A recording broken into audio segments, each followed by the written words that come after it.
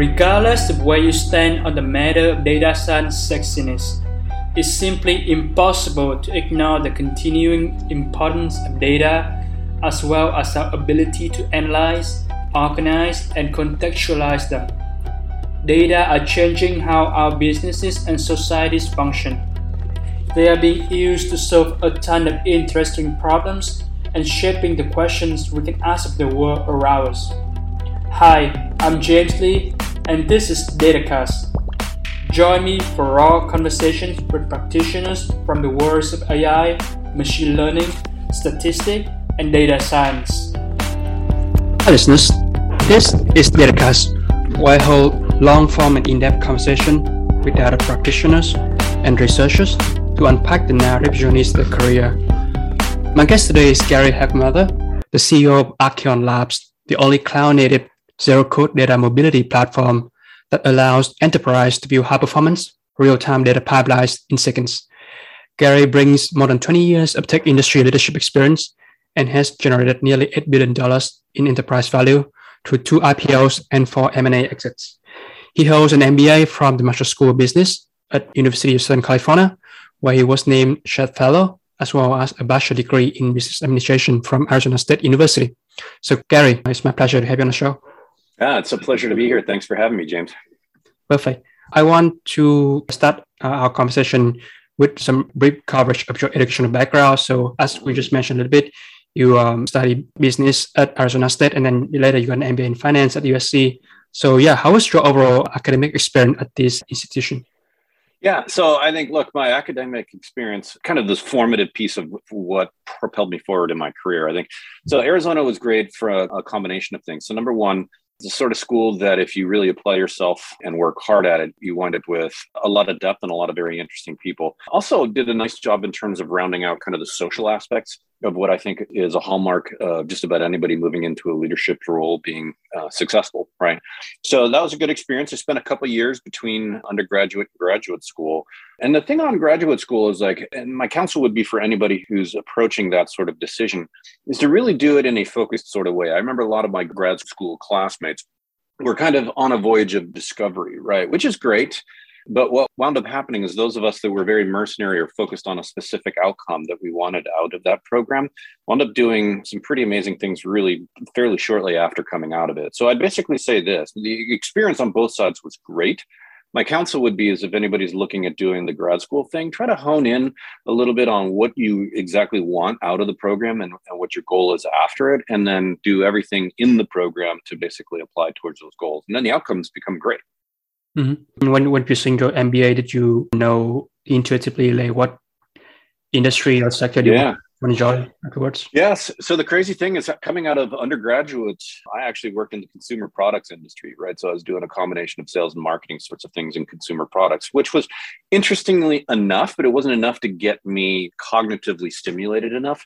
And what I found I was always doing is I was always gravitating towards, back in the day, there was all these new technical innovation sort of projects that were coming on. And I would always wind up, volunteering for it. And everybody'd be like, what the hell is a sales guy doing volunteering for this technical integration sort of stuff, right? And so for me, the light bulb went off at that point that I'm like, yeah, straight up consumer product marketing and sales wasn't the thing that was going to make me most interested. So I focused in very much when I went and applied for grad school. I basically was looking at programs that could help me move forward in the direction that I wanted to go. Specifically at that time, it was tech or telecom, right? Telecom was a big thing back then, not so much today. And so that's what I looked for. I managed to land fellowship within the MBA program.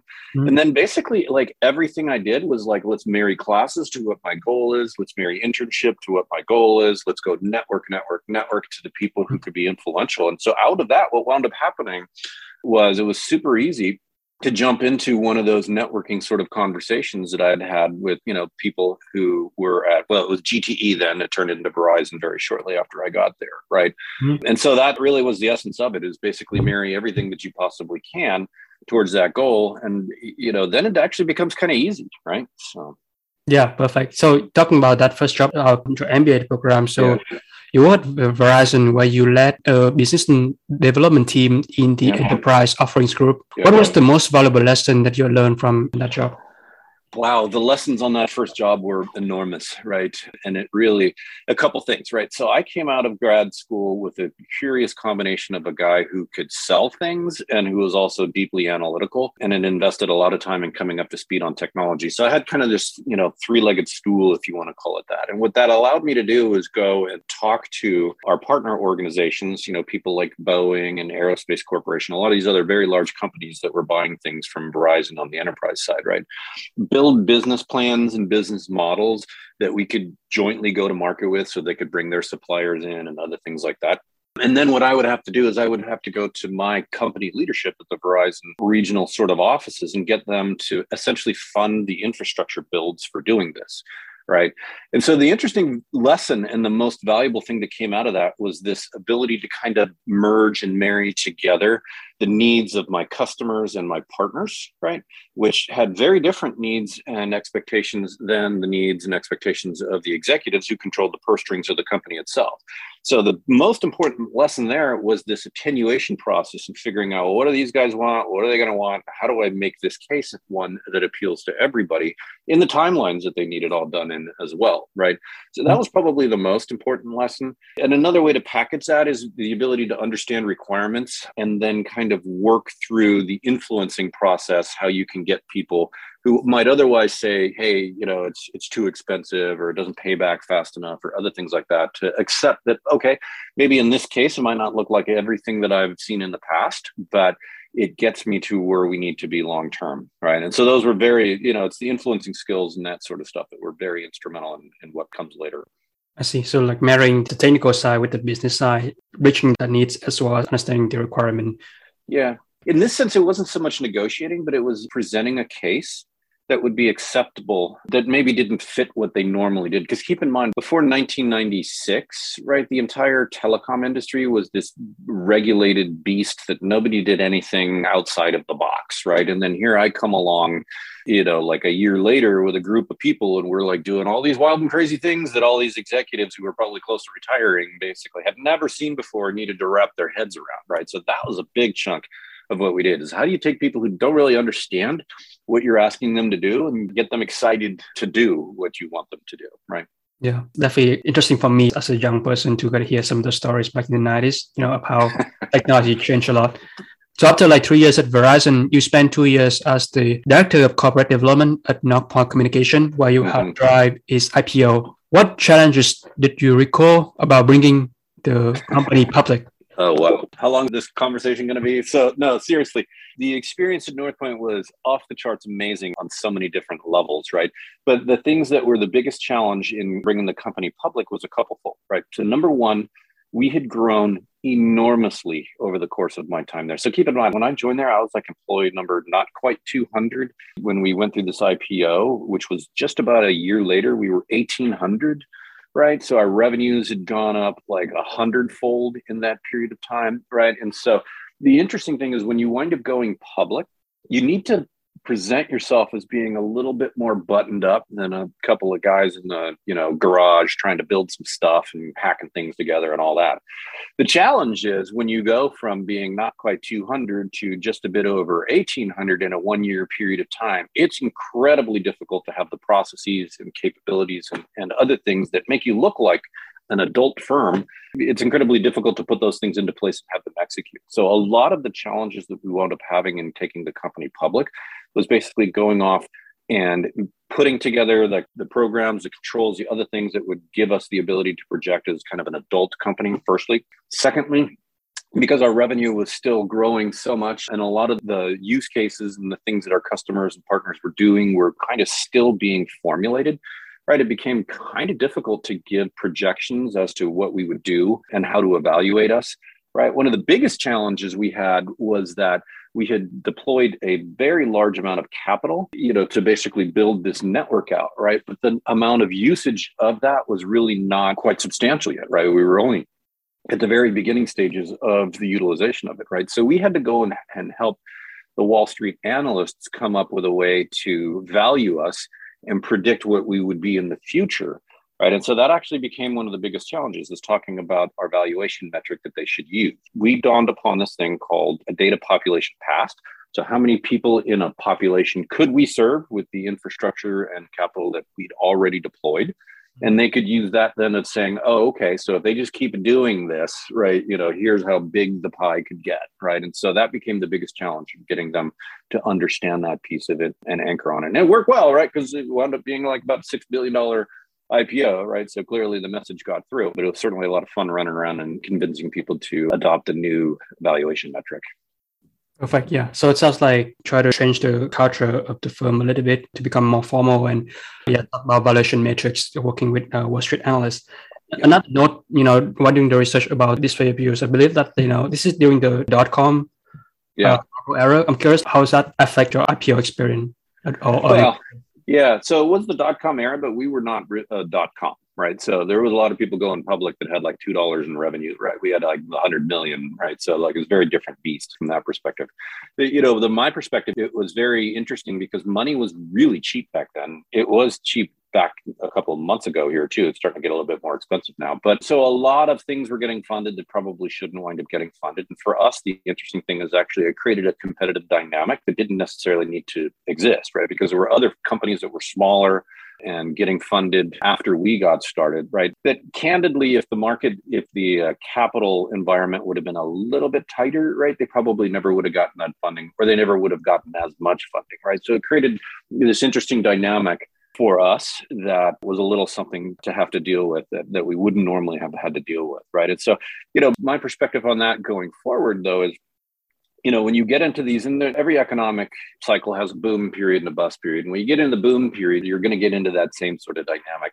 So if you're running a company or if you're selling, a certain line of business or whatever else, you have to kind of be mindful of the other people who are out there taking advantage of that and figure out, are they enduring or are they stable sort of companies, or is there a competitive disadvantage that we can pony up or talk about to our customers so that they can understand the risks they're taking with this one company versus the things that we're offering them, right? Yeah, thanks a lot for sharing your insights on that.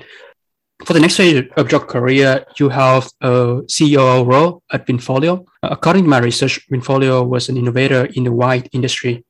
What did you learn by working in a completely different industry then? Yeah. So, James, the fun part about it, so the .com boom, all this sort of stuff, great, heady sort of days. But at the end of it, right, we had the .com bust, right? And so like during that period of time, my view was like, hey, look, let's go off and do, something that's a little closer to lifestyle. So I'm a bit of a foodie, at the time, before kids had, was a little bit more into wine than perhaps I am today. Right. And so the thought was, let me go partner up with a buddy who was trying to put together a seller management sort of service. And let's go see what kind of fun we can have in a thing that was completely untech related.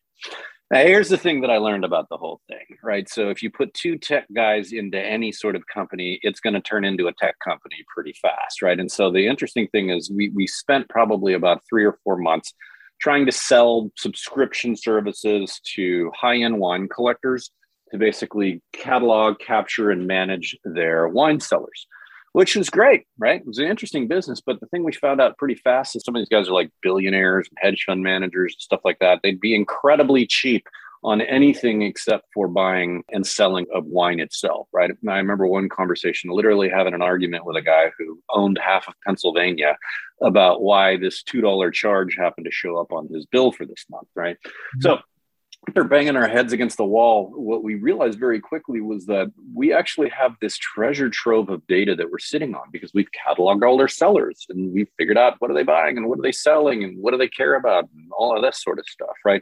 And so very quickly what we were able to do is figure out that we could create this facilitated exchange business and offer very personal and interactive sorts of prompts to people who are either looking to buy or looking to sell. Right. And so from there, that turned into a really successful exchange business, like I said before. But the epiphany there was, and this, by the way, has guided me ever since, right? Any industry this day is dependent on data in order to be successful. Now, we could have been that company that banged our head against, the rock wall of cheap billionaires for a couple more years, right? Or we could have taken advantage of the data as we did and morph into something that was slightly different, but also very successful. And so that was the main experience here, which is that, data is really something that will drive an outcome almost anywhere you wind up going. Yeah, I see. And that probably trigger your interest in working within the data space later on in your career. Yeah, no, that's right. Even in earlier days, like, I was always involved in data projects or other things where you're like using data to have realizations. That was like the first time to really understand it. Like, oh, wow, the entire business, like, well, actually, it's not a wine business, it's a data business, right? So. Perfect.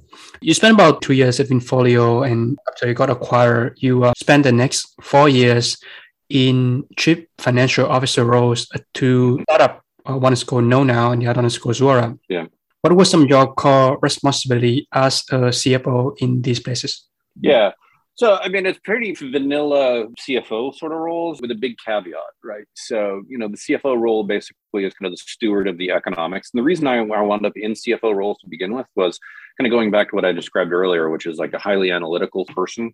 In the corporate development experience like I had at Northpoint, we're basically banging out spreadsheets in the middle of the night, like super fast, figuring out, like, hey, what's this thing worth and all that sort of stuff. So that gave me like this really crisp understanding of how corporate economics worked. And so as, we moved off of the Infolio thing, and as I started to talk to other people in my network about what I'd want to do next, that surface is something that like they saw an opportunity for me to really drive at, right?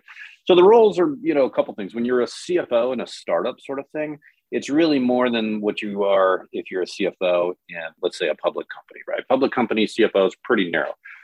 Generally, in the CFO startup world, you get to own everything other than engineering, sales, and marketing, sometimes customer success, depending on how things are defined, right? So job responsibilities in that role, obviously, accounting, finance, almost every time it was, HR sort of things, facility sort of things. In the Zora time, there was a period of time where like almost every function in the company reported to me for a period of time. Like we had an engineering leader leave, right? They're like, hey, you go run engineering. I'm like, wow, I don't even know how that works. But it was a don't break anything sort of role. There was a period of time where we had a sales leader transition, right? And so those were kind of interesting things to do. So all of the CFO roles were kind of like that. The caveat that was different than I think a lot of the CFOs that participate or that do that role in startup space was also super heavily involved in the outbound part of the fundraising process. So a lot of times in startups, it's the CEO and another technical founder or whatever that go off and do it for whatever. And I think this goes back to that first question you asked about like being able to influence people and get them motivated to give you money. Like I have this ability to kind of paint the story and help people understand why they would want to put money into this, right? And so I ran around and raised a bunch of different rounds in the different companies that you'd mentioned over there. The second thing that was kind of curious also is that, especially in the Zora days, this was a product that was generally sold to a CFO, right? And so what wound up happening a lot of times is they would put me on sales calls because, the CFO on the other end would be like, oh, here's this, sales guy. I'm not going to listen to what this guy, they're bringing a CFO. Okay, we can actually talk about my problems. And, maybe this guy has something that's non-salesy sort of stuff. And so that actually turned into a pretty effective sales tactic. And I certainly enjoyed the heck out of it because hopefully you can tell from this, I love getting in front of people and talking about stuff and, all of that. So it was really a great experience from that perspective. That's very, very cool. The distinction of like CFO in a big fund versus CFO in startup who like got the opportunity to expand the scope and then trying out like different function. And James, and that's one of the reasons why I've spent pretty much the entirety of my career in startups is because it's, they're stressful, but they're fun, right? They're challenging, but that's a good thing if you're kind of an adrenaline junkie and you want to learn new things, right? I can't imagine a world where I would sit and do the exact same thing every single day, right? And so that for me has always been the fun of doing these startup sorts of things. And it certainly manifests itself in startup CFO and some of the other roles that I've had. Yeah, absolutely. Yeah, I was thinking about asking this question later on while we talk about Archeon Lab, but given the fact that you just mentioned that you have a lot with the fundraising process with these different startups that you serve as a CFO, this is sort of like a, I guess, advice-seeking question, but like for like startup founders who try to seek capital for their company, what fund advice would you give for them to choose the right investors for the startup? Oh, for choosing the right investors? Oh boy, the list there is quite long. So I think, look, it's going to be very specific to the sort of technology that they're selling. So here's my preference, right? Early on, when I say early, this is probably Series B and before, right? Mm-hmm. You want an investor who knows the technology, right? That's hands down. You kind of don't want somebody who is peripheral to it. I mean, there's a lot of good and smart money out there, but you want people to kind of understand the technology, because those ones can be very helpful in getting you over the things that you want to do. If you get into somebody who is a little bit more of a generalist, you wind up in a world where the advice they give you doesn't really fit the problem because they don't understand the problem deeply enough. And it's an interesting position. If you're in a leadership role, if you're a CEO or a founder or whatever else in these sorts of things, when you're building these companies, it can be very confusing, especially if you've never done it the first time, because you just don't know, right? You're like, I could go here or I could go here. I don't know, like I have little bits of data in either of these sorts of things, but I don't have a firm sense that this is the direction I have to go. So then you look around, especially in the CEO role, right? You look around to those people around your board and the people who advise you to figure out, should I go this direction or should I go that direction? If you have people who are generalists, they may pattern match on things that they've seen in the past that may have you going down this direction over here, which if you have somebody who's got the specific knowledge of how the technology works and perhaps how the market views the technology or intends to view the technology, you may wind up choosing this mode, right? And, I'm doing this V thing, deliberately. The two paths are very different. This path may lead to a cliff, right? This path may lead to like, oops, that was a bad decision. We have to go and, completely retool and pivot back to something we did before. Whereas if you have people that are super knowledgeable about what you're doing, you probably will have much better sense of conversation and a better input on decisions, right? Now that flips a bit, by the way, when you get later stage, right? When you get later stage, you actually now want to have people who have a good enough understanding of the technology, but can bridge you to that future state, because the future state investors are generally going to wind up having even less technical understanding of what you truly do. And then it really just becomes about, I'm going to then fit this technical area that you fit into whatever investment thesis these future people wind up having. So it's an interesting dynamic that usually changes around about the Series C sort of period of time, right? Where you want to invest in people who can take you to that next level.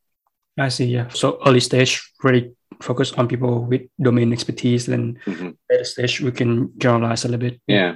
And James, the other thing that I would offer, just, as long as we're giving out advice, and I've seen this happen a couple of times in my career, let's say you get a board, you're going to have situations where what I just described is going to be hard, right? Because you're going to have 3 term sheets and, they're going to be really compelling. And none of the guys that are giving you the term sheet are probably going to be as deep as you want them to be. The way to bridge that, though, is then to be insistent in the term sheet that you can bring on an independent board member, right, with that deep knowledge, right? So when you have that, now you have like 2 prongs where you can basically go and have, a funding source or a board member who has perhaps more financial knowledge, and then somebody who has perhaps much deeper knowledge about what you specifically do. And that's a way that you can bridge that if that becomes a situation you have to deal with. I see. So like just sort of balance out these different influences that make your board. Yeah, it makes board conversations so much more effective, frankly, because like you can then actually like play both sides of it and really wind up with a much better outcome. Yeah, I heard in general, like these people who sitting in your startup board cap table, they could stick with you like even longer than your marriage. So yeah, it depends on the marriage, but yeah, exactly. Well, yeah, it's like a fun anecdote, but the idea is that you want to choose those board seat very, very, very carefully. Once somebody's on a board, it's hard to get them off. Few times are people like, oh yeah, I don't like being on the board anymore. It's, like people like to have knowledge and insight and be there, and it's hard to get them off generally. So you're right. Yeah. Stepping back into your career path, in 2012, you joined the enterprise AI pioneers firm called ISD, where you served as the CFO, CIO, and COO. During tenure there, you led efforts to turn the firm into a vertically focused AI application developer and build the financial services and healthcare system. Yeah. Ultimately resulted in the company's successful sale to the Symphony AI Group. What have been some of the big learning curves as you transition through these various C-level roles at ISD? Yeah. So ISD was a huge learning experience on a number of different levels, right? So prior to ISD, pretty much the entirety of my career was selling either communication services or enterprise software packaged up as software as a service, right? So that's basically what I was doing. ISD, however, was essentially a machine learning and AI platform, right? That people could do all kinds of interesting things on, build amazing applications. It was a combination of unsupervised and supervised machine learning. So think about, you don't necessarily need to know what you're looking for. The machine will help you identify what it is, and then it will also identify how to really tightly predict what it'll do down the road, right? So lots of great things that it could do. Learning curves here were a couple full, right? So I pretty much had to go and figure out machine learning from scratch, right? So I had no real background in it. The interesting thing is over time, what I began to realize is a lot of the machine learning things that were being discussed were just kind of like slightly more advanced things than I had already done. So it was kind of, oh, okay, I got it. This is how it works, right? So that was one. Number two, the variety of different techniques that were being used were something that you had to wrap your head around, because certain techniques had certain efficacies and others had different efficacies. And you had to figure out, well, okay, well, in what circumstance would this be useful and all of that sort of thing, right? That was a big aspect of it. The next piece of it was the go-to-market model. It's interesting that today we talk about it from, hey, it's AI and machine learning. But back in 2012, nobody said AI, right? People couldn't even spell AI back then. It was all big data analytics, right? And so, it was trying to figure out, well, what are we really in, like all of that. So, the interesting thing is big data analytics had a big problem at the time too, right? And that is that like everybody talked about big data, but nobody could get at it, right? It wasn't all that accessible. The people that could get at it were like super limited, and like there's a lot of other problems on that. So understanding just, okay, what's the dynamic of where our customers' source data even lives, right, was a key thing we had. Because in the early days, what we did is we ran around and talked about how great our technology was, right? And people would be like, yeah, it's freaking awesome. That's a really cool technology. We can't use it, but it's a great technology, right? And so as we peeled back the layer and figure out, well, why can't you use it? We discovered that getting access to the data was a real problem, right? So that was the early learning curve of realizing, okay, that's the market dynamic we have to deal with. In the early days, we were a generalist model. We tried to sell everything to everybody. And we used to joke that our sales pitch was like, what would you like to figure out today? Right. Which, by the way, I don't recommend anybody ever does, right? It's super hard to build a repeatable sales model when everything is from scratch. Yeah. So over time, what we realize is like, okay, there's certain people who are willing to pay more and certain people who are not. Let's go focus on that first group. And then what we also realized was there are certain solutions where we're just going to be that much more effective. So think move the needle a whole lot more than, perhaps in other circumstances. So let's just focus on that. And so we built out this kind of interesting matrix, strategic matrix, we called it, to figure out, what sorts of solutions should we be going after and what sorts of markets should we be going after, right? And that's where the light bulb really went off on a lot of levels, right? Because then we realized, okay, if we're only going after this type of use case in this type of industry, we know exactly the data to ask for now. So it becomes a lot easier because you just go to the IT group with, okay, well, just give us this stuff here, right? So that made life go a lot easier. And then, basically going off and figuring out how to create a repeatable sales thing was one of the biggest learning dynamics. The other side of it too, what for me personally that was happening at this point in time is that, we had a bunch of transition, we'd had sales leaders come and sales leaders go, right? We had made this choice that I was a big part of, right? So part of the CFO role in this case was to be kind of the strategic advisor that would kind of help identify economically, let's go this way, not that way. And so we got to a place where board was like, hey, look, why don't you lean in and let's not hire a new sales leader at this point yet. Let's go off and, wait for these trends to materialize a little bit better. They pointed at me because I'm good at process. I'm good at analyzing stuff and I can get up in front of people and say things. So they said, why don't you just go run it for a while and see how the sales operation goes? And so, the interesting epiphany was transitioning out of the CFO role into kind of a CRO, COO sort of role was a lot of like, let's just say new ground, right? Mm-hmm. Although similar in many regards, right? Because, I was very strong partners with the CEO and I kind of understood what was going on. But like when you truly put on the hat, you begin to realize that the motives that you have, what gets you up in the morning, what drives you, what you worry about change, right? Because like on the CFO role, yeah, you're very worried about like what happens on the sales side, but like your job is to make sure things don't spin out of control, that, your reporting is good, that, you're in compliance on stuff, and the list of those sorts of things goes on.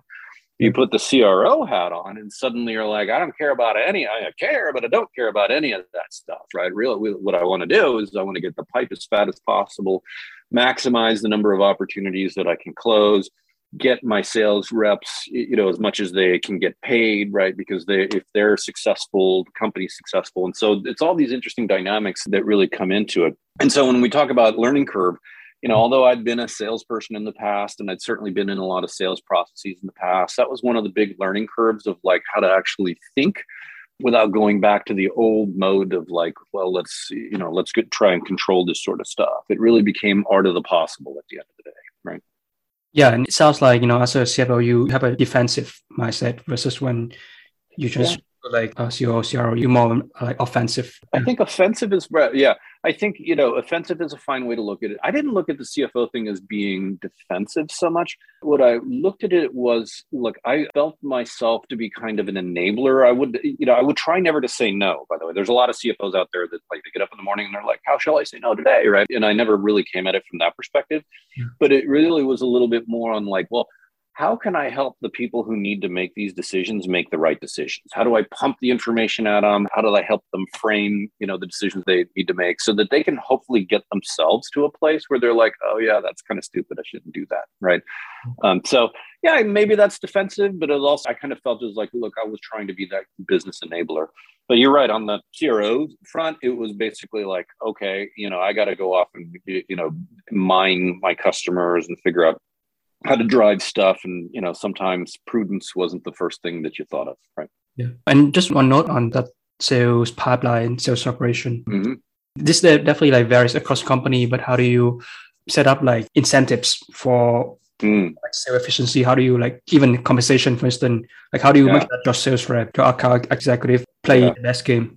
Well, this could be a whole other podcast right here, but so I'd say it's extremely specific to the actual business model itself, right? So in an enterprise selling sort of model, what you need to do is figure out, well, let's take a step back. The high level way of thinking about this is figure out what your valuation drivers are. Is it going to be recurring revenue? Is it total revenue? Is it, usage-based revenue? Whatever, right? Go figure out what matters to your investors today and in the future. Right. And that becomes the central unifying effect that then should percolate into the rest of the organization. When you have that, then you can figure out, okay, so should I incent my salespeople on bringing new logos on board? Right. And those sorts of sales models are great if you have a big land and expand sort of operation. Right. So think, I'm going to put a lot of money up front to get new logos because I feel really good that I can sell them a lot of stuff over time. Right. The other side of it, too, is, do I have a distinct sales or customer success group, right? Because if I have a customer success group, right, then that model I just described works really well. If I have a unified sales and customer success sort of structure, then what I want to do is I want to figure out, well, how am I going to be successful over time? Most of these sorts of recurring models are you grow the customer's revenue base over time. So in those instances, maybe I don't put such a large incentive for the upfront. I put incentives for building a strong relationship, which then grows over time and that sort of stuff. And you see this with a lot of cloud providers today, where they don't pay their sales reps necessarily on, net new deals. Yeah, they'll get paid something, but they pay them on the amount of compute they use or the amount of, whatever widget they're charging for that they use. Because over time, what they want to do is they want to incent people to take the customer from this point and expand them out, right? And so really, at the end of the day, the simplest way that I could answer that question for you, James, is like, it's a study in organizational behavior. And how do I align the incentives that my sales and customer success and service and whatever people have with what makes me successful as a firm in the eyes of the investors and the other people who care, right? Thanks a lot, Gary. Thanks for providing that very nuanced perspective on that hard question. You spent about 7 years at IHD, and then you joined Clara Analytics as its president and CEO. How did you navigate the journey of being a first-time CEO? Yeah, so the benefit that I had a really strong partner in my CEO at IASD, right? So, I got to see a lot of the things that he was going through and the things that he was doing. And he would bring me into a lot of discussions where, we talk about stuff, right? So I got an early taste for like what it meant to actually be CEO. So that was useful.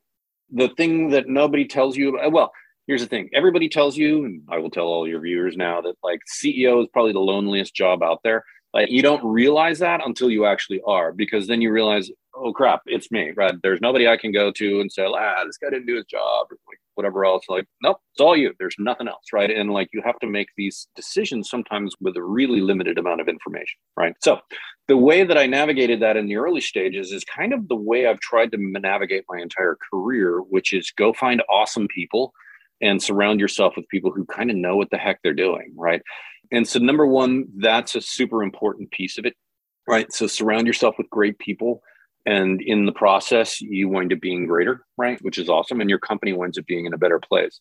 Now, I kind of have this anti-hierarchical sort of view, right? I don't really believe that you should have this, pecking order and like all this sort of stuff. I kind of want members of my e-staff to have an opinion and to be pretty resolute about pushing their opinions. I want to know if they think I'm making a stupid mistake, or like if I'm saying, hey, let's go left, and they're like, there's a cliff over there. We don't want to go left. That's dumb, right? So I want to have these sorts of discussions. Now, at some point here, you basically have to say, okay, that's enough. I know we don't all agree, but we're still going left, right? And we'll navigate around the cliff. So you have to kind of get to a place where you're comfortable with doing that. But the first and foremost thing is always surround yourself with awesome people, and good things wind up happening. And then the second thing that I would say is, look, your instincts really matter, right? If you've gotten yourself to a leadership sort of position, you probably got there for a reason. It's unlikely that they just said, hey, let's go pick that guy over there, right? And so usually what that means is that when your gut's telling you something, you probably need to look hard at it and move on that. Get as much research or data or whatever you need to get comfortable with what you need to do, but your gut's worth something, right? And so, that's another thing where over time I learned to kind of trust the gut a little bit more. And I think it has great outcomes, right? And so, so that's how I navigated the first thing, is surround yourself with awesome people and, do what you can to make the decisions right. But importantly, it's listen to your gut, and, hopefully your intuitions are good enough to make it work. I see. Surround yourself with great people and let your intuition, trust in your gut. Yeah. Under your leadership, Clara experienced significant growth while transforming property and casualty insurance through the use of AI and ML. What was your proudest accomplishment at Clara? Well, so candidly, it probably goes back to what I said earlier. So like building out the executive team that we had there, really one of the finest groups that I had a long time. I'm blessed, by the way, that one of them has followed me to my new gig over here.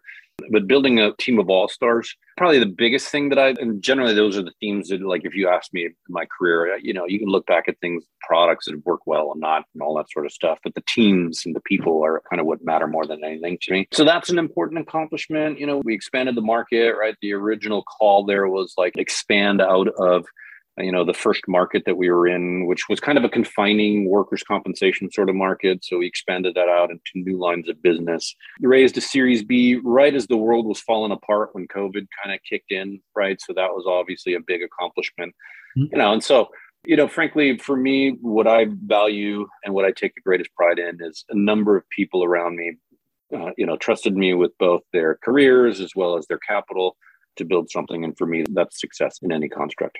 Yeah, beautiful. That's a beautiful answer. Another quick note about your time at Clara. So while you were at Ajashi, you mentioned that, this is back in 2012, and a lot of people doesn't even know what is AI. A lot of people, big data. You were at Clara at the end of the 2020s, and this is like the time where like a lot of people already know about machine learning and AI. And I suppose conversation with investors and even enterprise customer about the use of AI and ML changed significantly. So I'm just curious if you can compare and contrast the go-to-market motion while your time at Clara versus while you were at Ajashi. Yeah.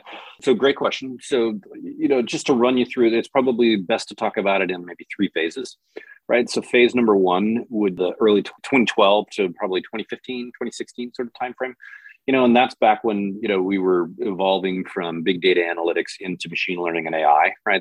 We probably first started using AI in 2014, 2015. And so, that first phase was let's just go and figure out what works, right? And that was hard, right? We had successes, but it wasn't the easiest thing in the world too, for a variety of the things that I described earlier, right? Which you really had to kind of get to know the use cases and get people to understand what you did, and a big political sale to get everybody lined up and saying, yeah, okay, fine, I'll get you the data, I'll put resources into it or whatever else. Now, from the 2015 timeframe to, maybe 2017, maybe 2018 sort of timeframe, the concept of like, okay, it's a category, AI and machine learning, that's something everybody wants and needs, right? People started publishing on it left and right. And the demand, let's say that, from customers started to show up. Everybody wanted to know. Now, most of the demand at that time between us, was kind of clueless. They'd read about AI, they'd read some magazine article or a blog post or whatever else, and they're like, yeah, I want that, right? And they come and they're like, do you do these things? And you're like, no, in fact, nobody does those things, right? You probably shouldn't be reading that stuff. So lots of demand, but it was kind of tire kicking sort of demand. And I think that's set up for the third phase, which is kind of the phase I described that IASD transitioned into. And that was the vertically applied selling model, right? Where, okay, we know we have AI, it's all good. We know we can get benefits, it's all good. Here's the exact benefit you're going to get by this, right? And that made it a lot easier for people to say, okay, that's interesting. I could see that that's a benefit. I understand that I'm going to have to spend some money to do that, but like, well, look at all this stuff that I get down the road, right? So that's kind of the end state that I see the AI world walked into. And keep in mind, it's very interesting because after we sold IASD, like I specifically sought out vertically applied AI companies as the next step, which is what was interesting about Clara, right? It was very vertically applied AI sort of solutions for the insurance industry, right? Because those are the things that wind up getting traction, right? It's really hard to sell a generalist sort of stuff, right? And that trend's going to continue. So I think what you're seeing right now is there's a bunch of places where you can wind up building machine learning or AI or other things like that, but they're still all going to be focused on a particular efficacy or a particular thing, right? And so that's going to continue to evolve, and you're going to continue to see winners show up in that space. Thanks for breaking it down into those different phases, how you wind up at the vertically AI domain. So you've spent about 2 years at Clara, and then you briefly spent a couple of months as an entrepreneur in residence at Red Boy Ventures, which is a top-tier VC firm focused on early-stage investing, especially for the enterprise world. So could you mind sort of going over, your brief stint working with those folks? Yeah. So look, the experience working at Redpoint is over the top, right? So, I've spent a lot of time going off and pitching to venture capital firms. It's kind of interesting to see how they think about stuff and how they do stuff, right? So that was a super interesting opportunity. And also gave me an opportunity to work with a partner over there who I really respect and like quite a bit, and looking at infrastructure sort of things. So basically, the genesis of the idea was basically going out and looking at ways to solve the problems that a lot of the customers I had, as well as the companies that I worked in, IASD, Clara, whatever, we all had infrastructure sorts of problems, right? And we'll get into like Archeon and how that winds up working and why I'm here in a few minutes. But it gave me an opportunity to spend a lot of time working with really smart people, thinking about the way the world works today and what's missing from the world, and how to start thinking about positioning something to solve those problems, right? And how big those problems could wind up being. Along the way, got to participate in a lot of interesting opportunities, met a bunch of entrepreneurs that Redpoint had funded, struck up some great relationships, was blessed to be in an advisory sort of role to some of them to say like, hey, I've been where you are and here's what I would do, right? And so that was all fun and all of that. But at the end of the day, the real gist there was putting together two parts of the tech industry that I've always been associated with. One, the operating side, and one, the financing sort of side. So it was really great to see how all of those things come together. And candidly, gives you a very interesting perspective as you think about growing future companies and raising things down the road and what it takes to be successful and all of that, right? I probably assume that given your time there, you probably saw like how these investors, partners do due diligence and, source and advocate for the potential deals within the firm, right?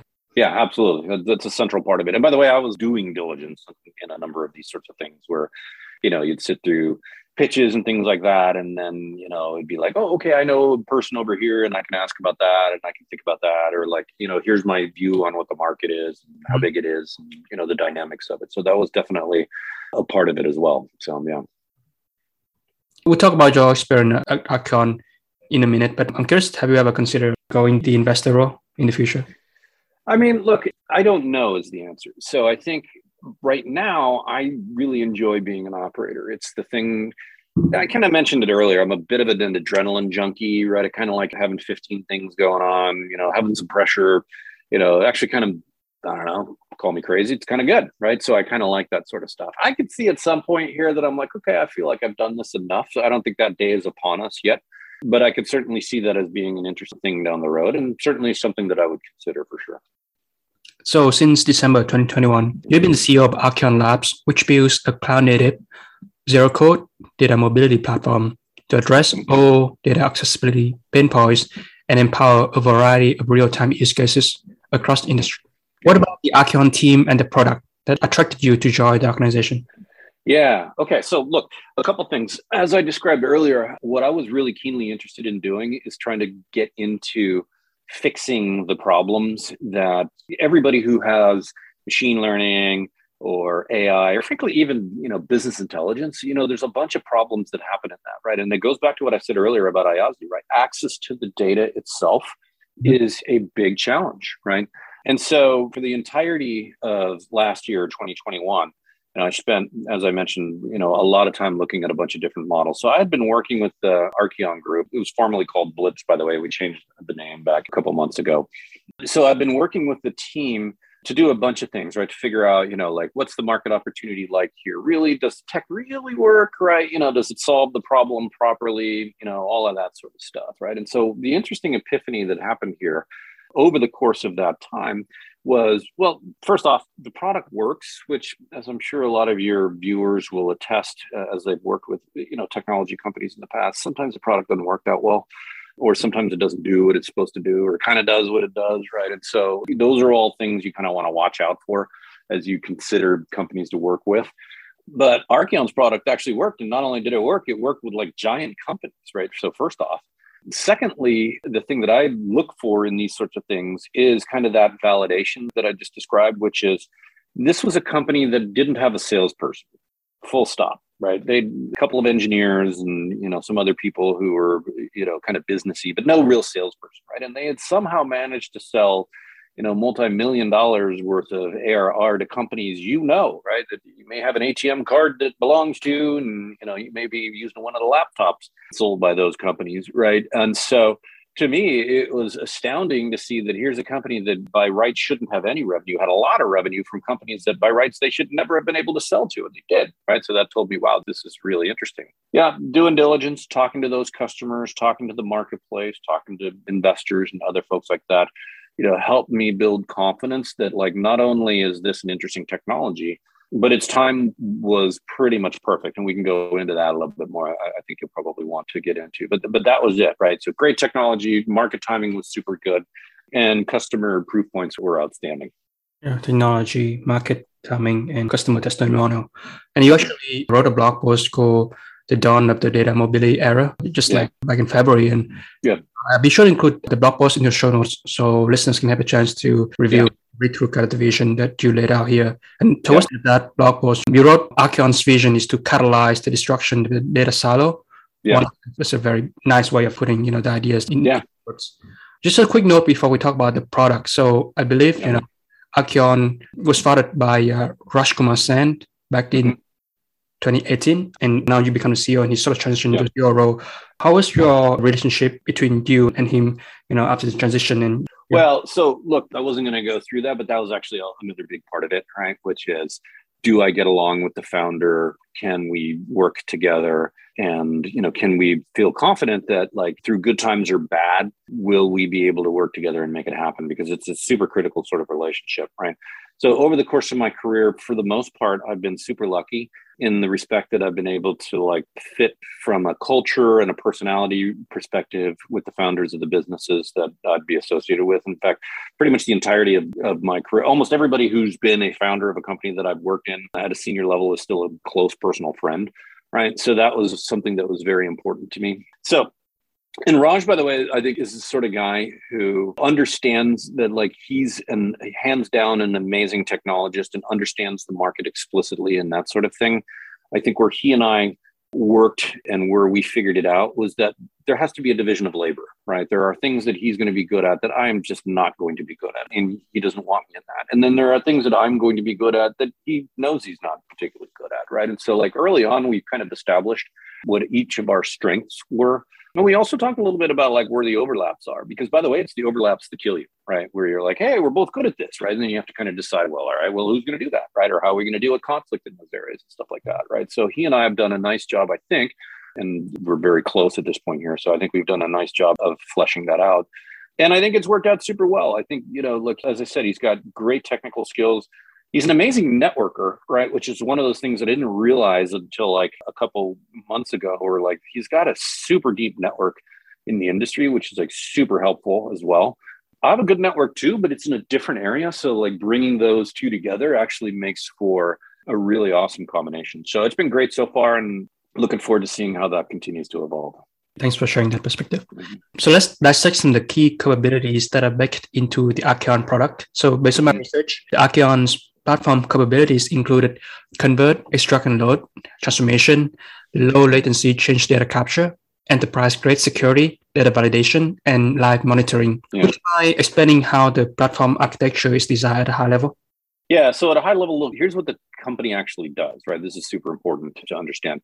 So the reason why it was difficult to build machine learning applications at Ayazi or Clara or other things is because most of the data that you need to build those applications, they live in what are called enterprise data stores. So this is Oracle or SAP or MySQL or any of these other sorts of things. These are like hardcore enterprise databases. This is where the transactions live, right? Now, getting information out of those systems is super difficult, right? For a couple of reasons. Number one, if you're buying from Oracle, they're not really incented to give you the information, right? Lock-in benefits them, not you. Number two, even if it were super easy to get those things, because MySQL is not hard to get in there, right? But the IT people don't want you in their production systems, right? Because the more you hammer their production systems, the slower they get, right? So you can't have a network where you put your ATM card in the machine and wait a minute for it to validate you, right? That's not acceptable, right? So you can't really tap those systems super quickly. And then finally, even if you could tolerate having performance issues on those systems, the IT people don't want you in there because they don't want you messing with the security profile of those things, right? Because that's how hacks happen, right? So what the Archeon technology does is provide an alternative way of getting at those transactions in real time. And it does so by tapping into the logs that all of those production systems write. So every time there's an entry in the database, there's an entry in a log, right? And you do that because you need it for auditing purposes. You need to understand the machines that it's working on, if it's all good, all the stuff, right? So all the inputs that go into the database also wind up showing in a log at some point here. Now, but here's the challenge, and here's what Archeon solves, right? The challenge is the log data is unstructured.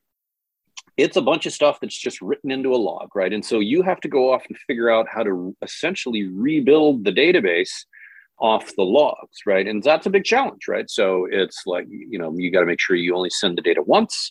You don't send it multiple times or miss a bunch, right? You got to send it in a secure fashion. What happens if the log goes down? How do you rebuild it? There's all these things that go into it that make it kind of hard to do.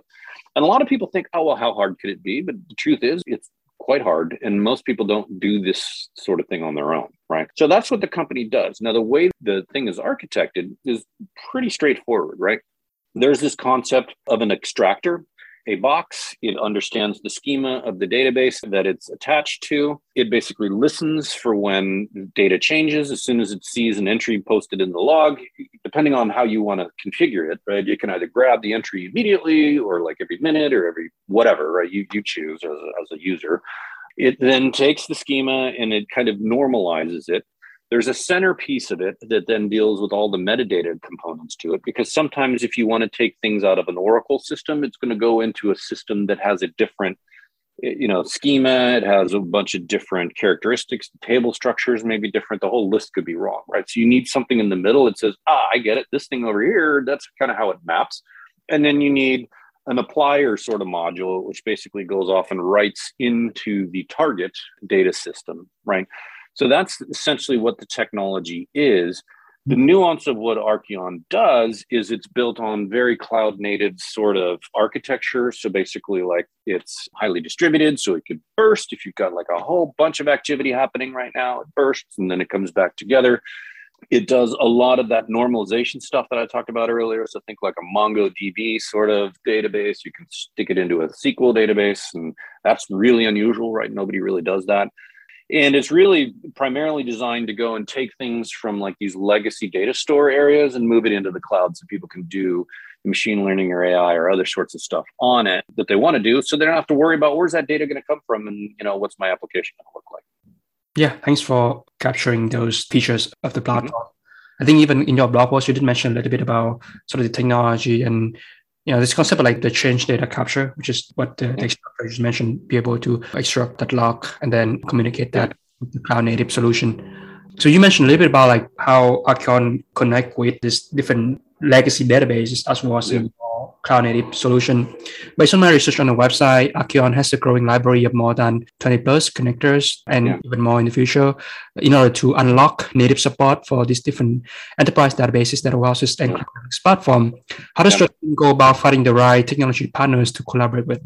Yeah. Okay. So for us, there's a couple of things, right? So for us, the partners are generally the target systems, the places where data goes to, right? And the reason for that is quite simple, right? Because all of them essentially wind up making more revenues or, deeper customer relationships by having more and more data come into them, right? So they're like, for example, Databricks is a partner, Snowflake's a partner, Single Store is a partner, the list goes on. So every time that you unlock the ability for somebody to get into, let's say, an Oracle or an SAP workload and replicate or move that data into a cloud system, the cloud utilization goes up, so their revenues go up.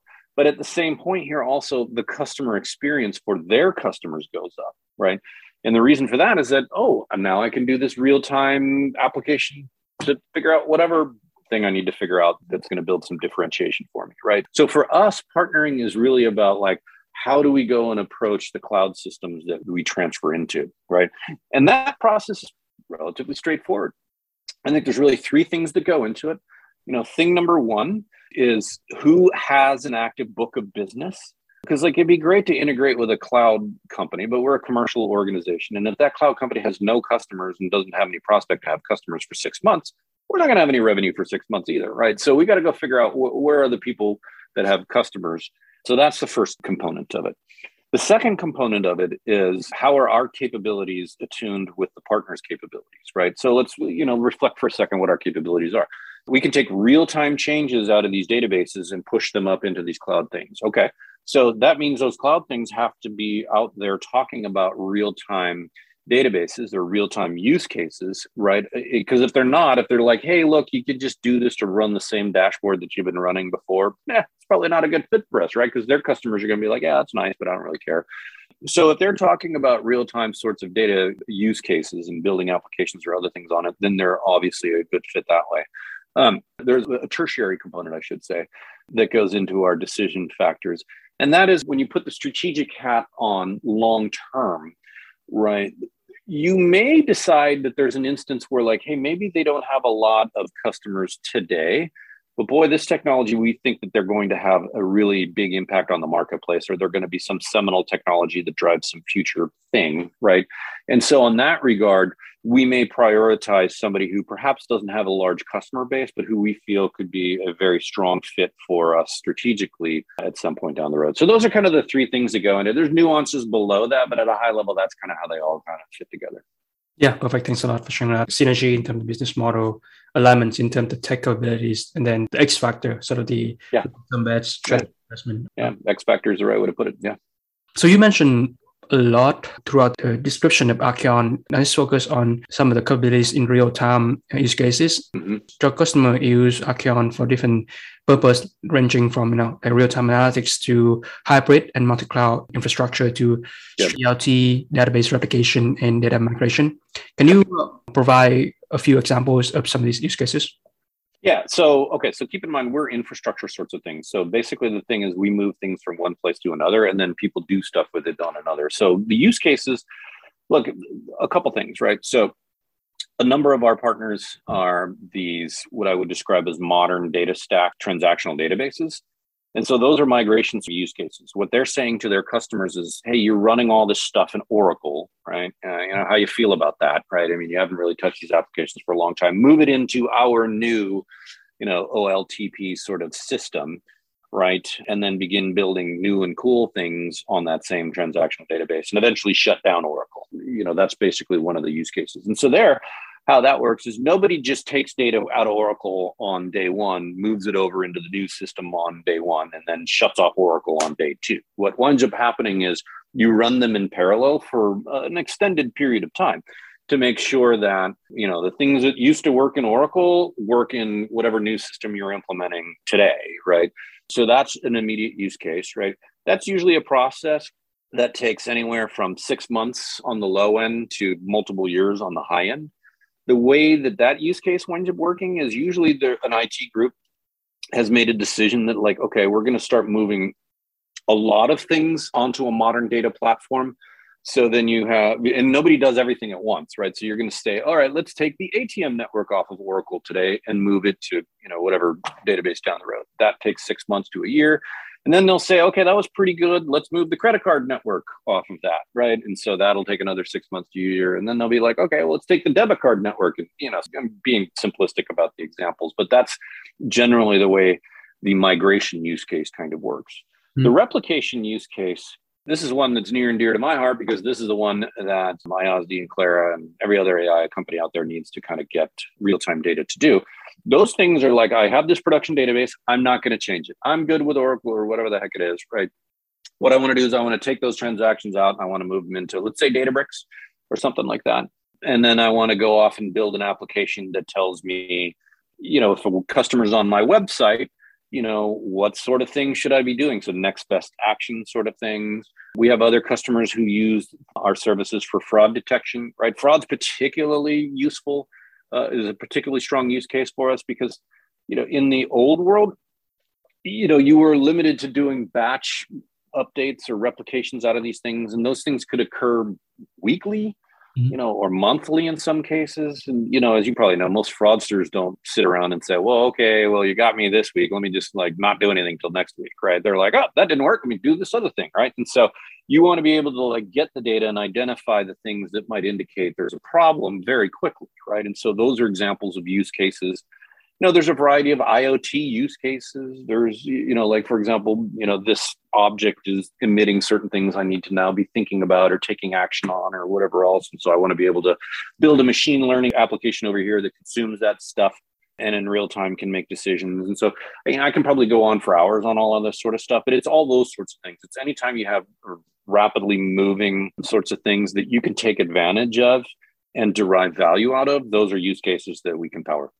Yeah, I think there's more and more talks about, bringing real-time requirement into ML analytics application. I think that I'm excited to see Archeon being a pioneer and part of that movement towards that reality. Mm-hmm. So let's take off your product hat a little bit and put on your operational hat. Hiring is a critical responsibility of any early startup. What valuable lessons have you learned to attract the right people who are excited about Archeon's mission? Yeah. So I think there's multifold answer to that actually, right? So I kind of mentioned it earlier in the context of Clara, but hire the best possible people that you can find, right? And, really kind of figure out how to tell the story of what the company is doing so it makes sense to them, right? And by the way, it really depends. Right. You want to hire engineers who kind of know the tech stack we've got and kind of know how to build the sort of things we get. You wouldn't go off and hire somebody who's like a front end developer and, ask them to do databasey sort of things. That's not the case. But other roles, right, you don't necessarily need to hire, salespeople that have been selling database stuff forever. Right. And so you can mix and match depending on what the needs of the actual role are. But the core story here goes back to, what's the vision that we're driving at? Why does that vision matter? We've talked a little bit about that here. I get into further depth with people as I go through the hiring process. And then absolutely critically, James, is to make sure that they're culturally aligned with the company, right? Mm-hmm. And company culture, everybody talks about it, but there's a lot of people who talk about it and they still have lousy cultures and all that sort of stuff, right? Because they speak about it, but they don't live it, right? And so the way that I try to do it is look, it's what you see is what you get, right? I try to endeavor that every time I talk to somebody, I do 30, 60, 90 sorts of things after people are on board. And I always want to ask, okay, so all the stuff you were told on the way in, what's your evaluation of that, right? Were we truthful with you? And I really take seriously when people are like, nobody told me that it was this sort of thing or that sort of stuff is out there. I generally want to see people after 60, 90 days saying, no, you guys told me exactly what I was walking into. And, that's kind of what I see here, right? So that aspect of it, the cultural aspect of it and making sure people are aligned to it, super important. And then it's basically get them onboarded as quickly as possible, right? Help them. The more you help somebody get onboarded in the first couple of weeks, the more successful they're going to wind up being in the first couple of months, right? The longer you wait to get them onboarded, the harder you make it, or the more distracted you are as they're coming up to speed, the harder it is for them to be effective and drive value for the company. And I genuinely think that winds up being a really big decisive factor as well.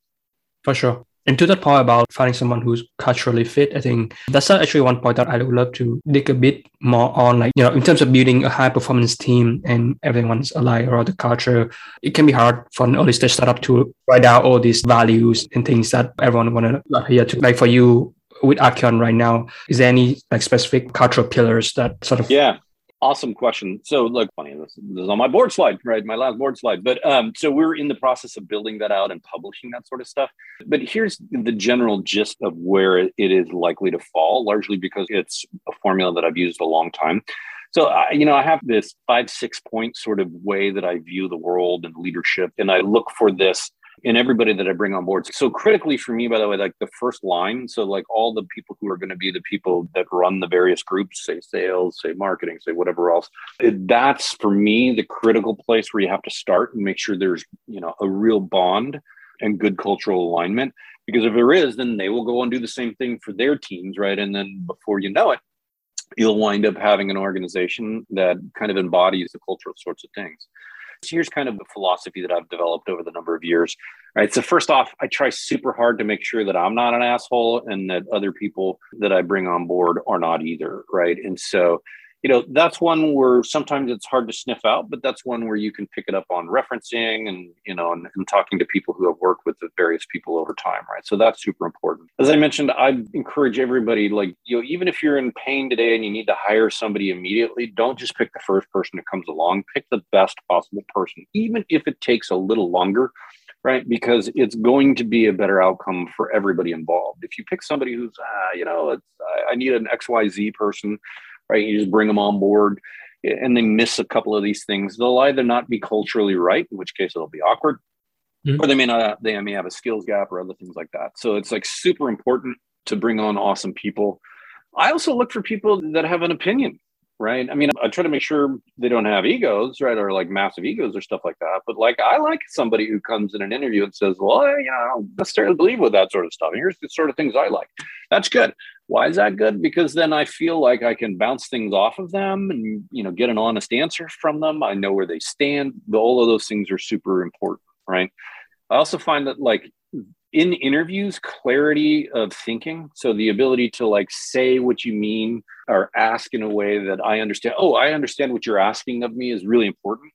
Because one of the things that's super hard in startups is like getting down to like, what is it that we really need to do? What do I need you to do today? Right. Because there could be 10 things going on in my head. Right. But like there's just 1 or 2 things that I need you to do. So the clearer you can make the ask, the more effective everyone's going to wind up being, the less ambiguous it's going to be, and the less people are going to be weirded out by stuff. Mm-hmm. I'm the sort of guy who likes to get into the weeds as needed, right? So I view myself as not being a micromanager, but if you need me to jump in a trench and kind of help dig it out, right? I feel like that's kind of the world that you need to be in, because that shows that you're part of the crew. You're not aloof. You're not like one of these guys who said, well, I'll do it this way, but I wouldn't do it that way because I don't want to do it, right? So, and I feel like that's a really strong bonding opportunity, and people need to know that, see that, right? Because they want to know, hey, I'm working with somebody who's a good person, right? And who's willing to roll up sleeves and get it done, right? Because that's what you need to do in startups. And the final thing, and all of this kind of augurs into that sort of thing, is like, goes back to what I said earlier, be transparent, and what you see is what you get, right? And if you do that, and sometimes it's painful, right? There's instances where people ask hard questions. You're like, oh, I don't really want to answer that right now.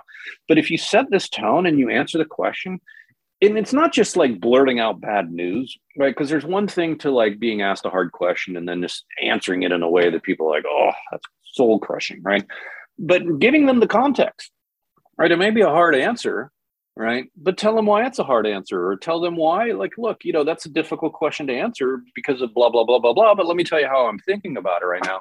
Then people are like, okay, all right, I get it, right? I may not agree with it, but at least I understand what thinking went into it. And once you train people that that's what you're going to get, it becomes quite a bit easier for people to understand and appreciate the things that they're doing and the things that you're asking them to do. Yep. Thanks for capturing all those bullet points. And I think definitely agree with your last point. Transparency, and I think this can be challenging in an uncertain environment within any apps. But I think that's by making transparency as part of the ethos that can help the company endure over the long term. So Gary, you had 20 plus years of experience in tech industry leadership and generate like nearly $8 billion in enterprise value. Reflecting on the arc of your career, how would you describe the evolution of tech leadership and strategic business development over those decades selling into the enterprise? Yeah, it's a great question. So I think that a number of things have happened, right? So like, to be very candid, early tech leadership, and this is probably through the 2000s sort of time period, was a lot of the, fake it till you make it sort of thing, right? There's so many technologies out there. And by the way, there's still a lot of that sort of thing out there, right? There's a lot of people who say a lot of things and, it's not necessarily what they actually do or can do or plan to do, right? But there's a lot of that happened in the past. But I think what's interesting right now is we are moving into a world where it's far more easy to understand whether or not something does the things they need it to do. We're able to separate marketing hype from product capability, right? This whole concept of the ability to do it on a usage base. I love usage-based billing, right? Usage-based billing gives you this concept of like, hey, if it's not useful, I'm not going to use it, right? And people used to say this about software as a service or subscription stuff. Right, which is true, right? Because you can turn off a subscription, but a lot of times people would commit for a year or two or other things like that. But usage-based is so much more of a crucible, right? You really have to provide value, right? You have to provide something that people say, that was good, and I'm willing to pay that again next month, right? And so what that forces is basically a big focus on the utility you provide and making sure that the customer experience is awesome. And with those things, I think you're talking about a world now where we move from like the BS-y sort of, hey, it's great and you should do this sort of world to like, no, it actually doesn't what it says, right? And it's going to be even more awesome down the road, which is great for everybody, right? Yeah, I think to that point, I did come across a good amount of content about usage-based pricing from different firms. I think like Decima has some really good articles about that. And I'm pretty sure they also like investors in the era. Yeah. And Tomasz at Redpoint has written about a bunch of this sort of stuff. He's got great blog posts on this front. So, there's a bunch of other great people that have written some pretty awesome stuff around this sort of thing. So yeah, usage-based billing for me is like the great equalizer, right? You're giving your customer value if they keep going, right? Perfect. Gary, at this part of our conversation, we want to move into the final closing segment. And we should shoot 3 rapid fire questions and you can keep the answers for the listeners. Number 1. Name 3 people in the broader tech community whose work you admire. Yeah. So look, I tend to like to do these things on a more personal basis versus like, oh, Steve Jobs was great at doing this or whatever else, right? So, there's 2 people that have been like really influential to my career and who I respect and admire quite a bit. So the first, Gurjit Singh, my old CEO at IASD, aside from being like one of the smartest guys I know, he's a guy who likes to tackle hard problems, who is incredibly innovative and thinking through how to make the solutions elegant for the people who are going to consume them. And then, kind of taps into things that are really meaningful to the world, right? And so, he moved out of IASD, which was a machine learning platform sold to banks and government agencies and stuff like that. And now he's got robotic in vitro fertilization is his new company, right? So it's a very different product space, but he's approaching it from the same basic perspective, and he's super fun to watch. He's definitely one for you guys to keep your eye on. The second guy I'd talk about would be Satish Dharmaraj at Redpoint. He's a guy I've been working with for a long time. Satish is great from a number of different perspectives, right? So number one, he was an awesome operator years ago, and he's been one of the more successful venture capital people. And while those things are all great, that's not actually the reason why I would hold him out. I'd hold him out because I found him to be the sort of guy who actually cares about the businesses that he invests in, cares about the people in those businesses. I saw him work with a number of different companies and brought, not just expertise and skill to help those things be successful, but also empathy and depth to it. And that's, by the way, that is not the commonest thing in the tech industry, right? And so going back on people really matter, that's a really important thing for me. So those are like 2 that would jump out on a personal level. And then, from an integrity point, I'll do the high level one. I do love what Elon Musk did, recently when called out in the Ukraine situation where man stepped up and ponied up satellite radios and communication stuff, right? So I have nothing but respect for a guy who does what he says, especially when called out. Awesome. Secondly, name 1 book that could recommend for people to cultivate a leadership mindset. Wow. So I don't have time to read all that much, which is like the big challenge here. And I generally don't get a lot out of leadership sorts of books. For me, what I wind up doing is I do a lot of reading of, blog posts and other sorts of things from people who I find are super useful. So like, for example, James at NFX, I love network effect sort of things. I've studied them for years, love his work and the whole panoply of people that he has on guest blogs on that. I also mentioned earlier, Tomasz at Redpoint. He's, as an old CFO, right, who loved numbers, loves thinking about like, how do I assess businesses and, figure out if they're healthy or not, or all that stuff like that. His writing is like awesome for people to figure out, do I have the right business model? Am I on the right track? Am I thinking about measuring these sorts of things properly? And so those are the sorts of things that I wind up looking at. And, I could probably come up with a list of others, but those are the ones that, jump to mind. Awesome. Yeah, be sure to include those blogs into the show. Finally, imagine that you send out a single message to all the first-time tech executives on LinkedIn. What could you say? Oh, wow. Well, you're in for an interesting ride. It'll be one of the most exciting ones of your life. But I think, there's a bunch of themes that bubble to the top here. I think for first-time tech executives that get into it, I guess the one that I would say the most is like focus really, really matters, right? I've been fortunate to be a part of a lot of corporations that came from very early stages. And I would say this much, just because something can be done doesn't mean it should be done. And especially if you're a small company, right, go figure out the thing that is going to make you the most successful and double down, click down, whatever you want to call it, get yourself successful on that, right? It's easier to do than trying to do 10 things properly. And that temptation is always there. I've never been at an early stage technology company that didn't think, I could do this and I could do this other thing over here and I could do this other thing over here. That is a dangerous place to wind up going because now you have to experiment whether all of those directions are the right directions or not versus let's go figure out if direction one works or not, right? And if it doesn't, whatever, let's move on to direction number two and let's figure out if that one winds up working, right? And then as you build up success, you can begin to build up the capabilities, but I would always err on the side of netting down to the thing that we do best today and then expanding on that over time. Yeah, really emphasize the point about focus and choosing a direction and commit to that over the long term. That's a fabulous way to end our conversation.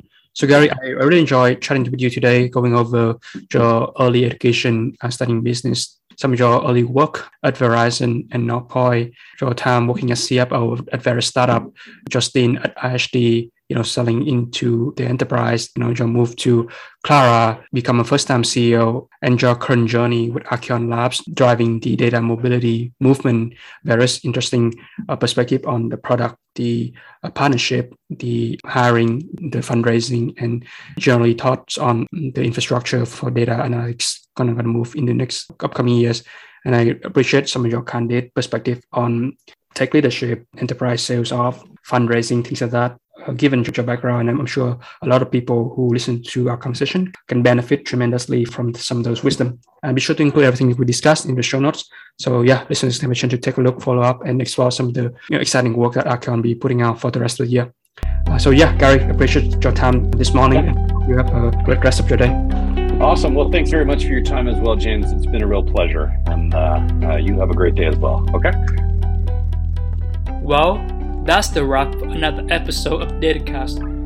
Hopefully, you have learned something insightful and interesting from my guest today.